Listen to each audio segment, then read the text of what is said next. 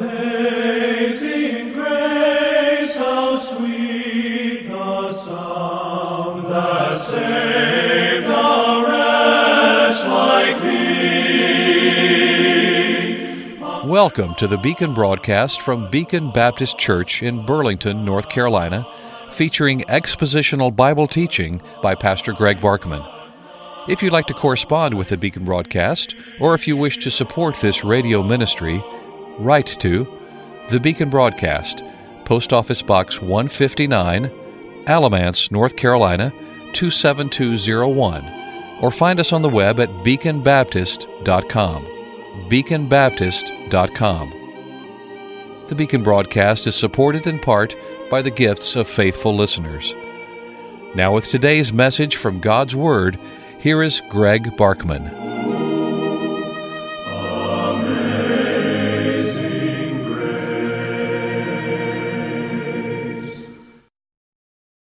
2 Corinthians chapter 6 begins with a warning. Here's what it says. We then, as workers together with him, also plead with you not to receive the grace of God in vain. The last part of the verse is the warning, not to receive the grace of God in vain. Now, as we saw in the broadcast yesterday, that warning is preceded by a reference to this partnership that is not specified in detail. We then, as workers together, also plead with you not to receive the grace of God in vain.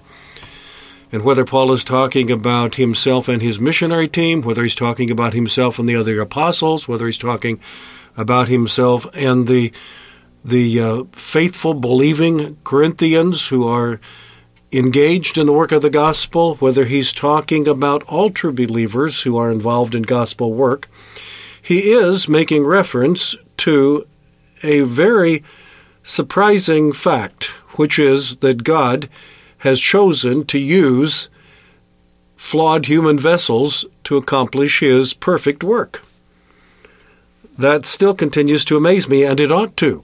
It ought to amaze all of us, even though he's already covered that, talking about that this treasure is in earthen vessels, it's in clay pots, it's in cheap pots, it's in flawed vessels.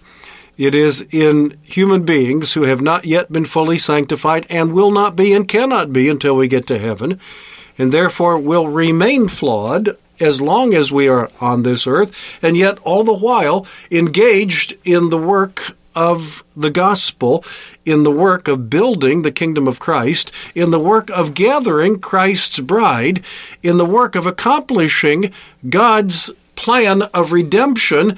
And it will be accomplished perfectly using flawed human instruments to carry it out. Do you understand how amazing that is? Do you understand what a privilege it is to be involved in that work? Do you understand what fulfillment is available for Christians who will involve themselves in this glorious work?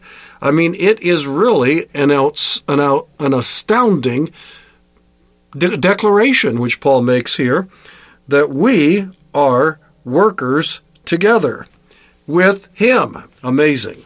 But he follows that with a warning that we must get into after I welcome you to this Thursday, January 12 edition of the Beacon broadcast, and thank those whose financial gifts enable us to teach God's Word on this station.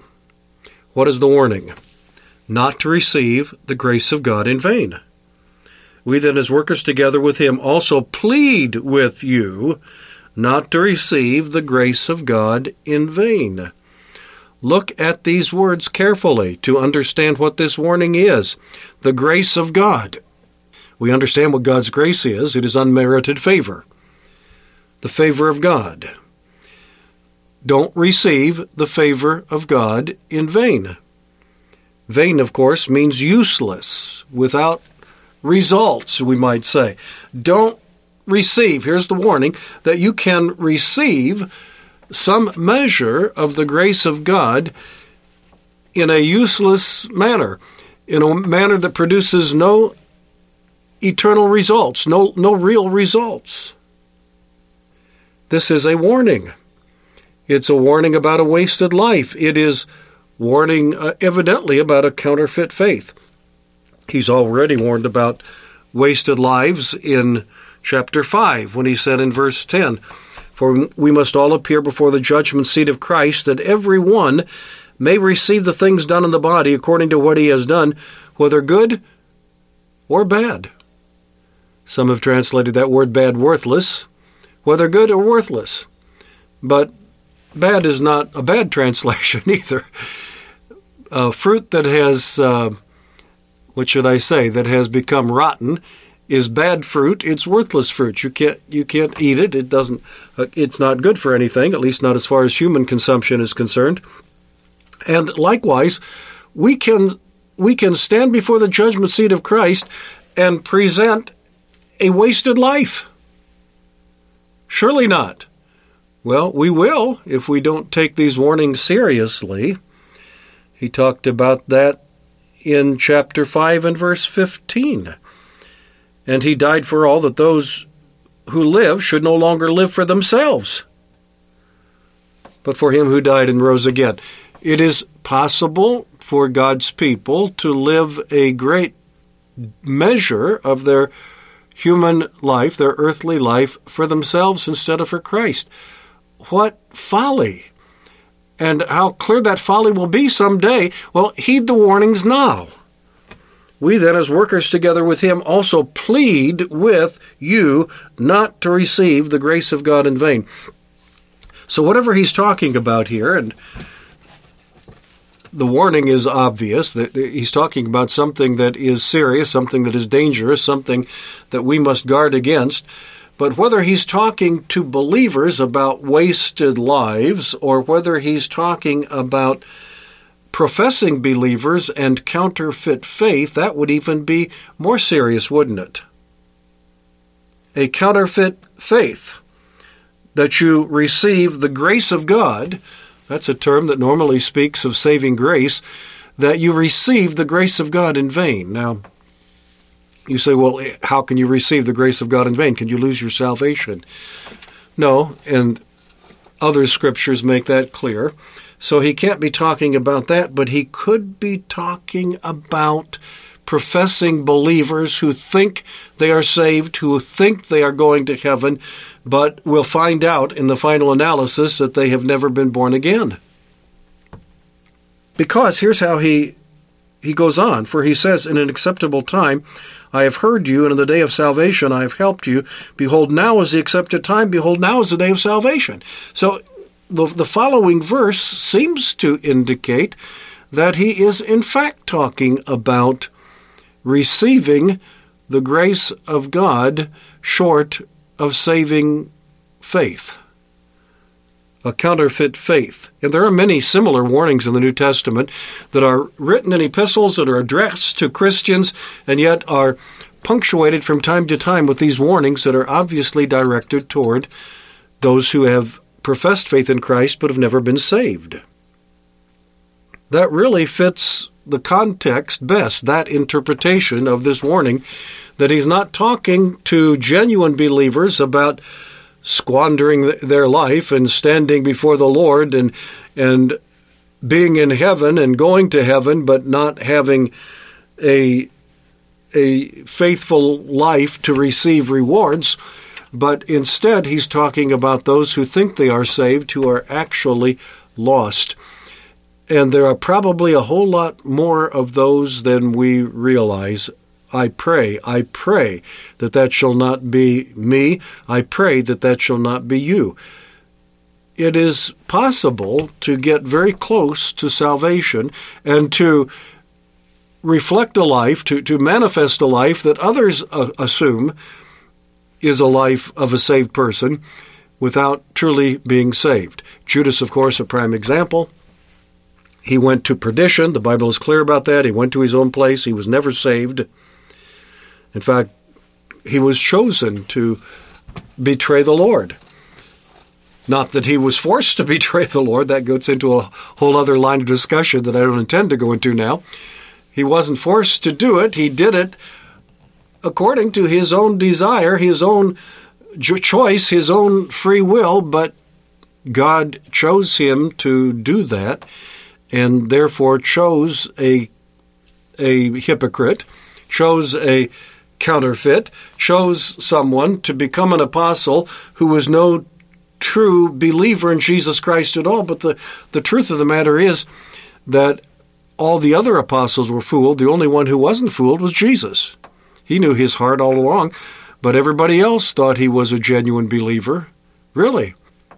So that when Christ warned at that inauguration in the upper room discourse, when Christ warned that one of them would betray him, nobody said, "I'll bet it's that rascal Judas. I've suspected him all along." Nobody suspected Judas. Even when Jesus said, "The one that I give the sop to is the one that's going to betray me," and he gave it to Judas, and Judas got up and left, they still didn't think that Judas was the betrayer. His what should I say? His profession of fidelity to Christ was so clever that everybody thought he was genuine. In fact, the implication seems to be that many of them thought he was more dedicated to Christ than they themselves were. They went around the table saying, "Is it I, Lord? Is it I?" All of them suspected themselves, and nobody suspected Judas. That's incredible. And yet that shows that they had reached a new level of maturity. I'm sure there were times earlier when they would have not suspected themselves at all. "Why," says Peter, "Lord, I will never forsake you. I will never leave you. Though everybody else does, I won't." And of course he did. He had an inflated opinion of himself at that moment. But when Christ identified Judas as the betrayer, everybody thought himself to be a more likely candidate for that betrayal than Judas, and yet Judas was the betrayer, and Judas was the thief, and Judas had been embezzling from the treasury all along, but that was all carefully hidden so that nobody knew it but Jesus, and Jesus did know it and will always know it, and you can be sure of that, dear friend, if you are in this category. Christ knows exactly who you are and what you're doing in secret, that you are covering up so cleverly so that nobody else sees it.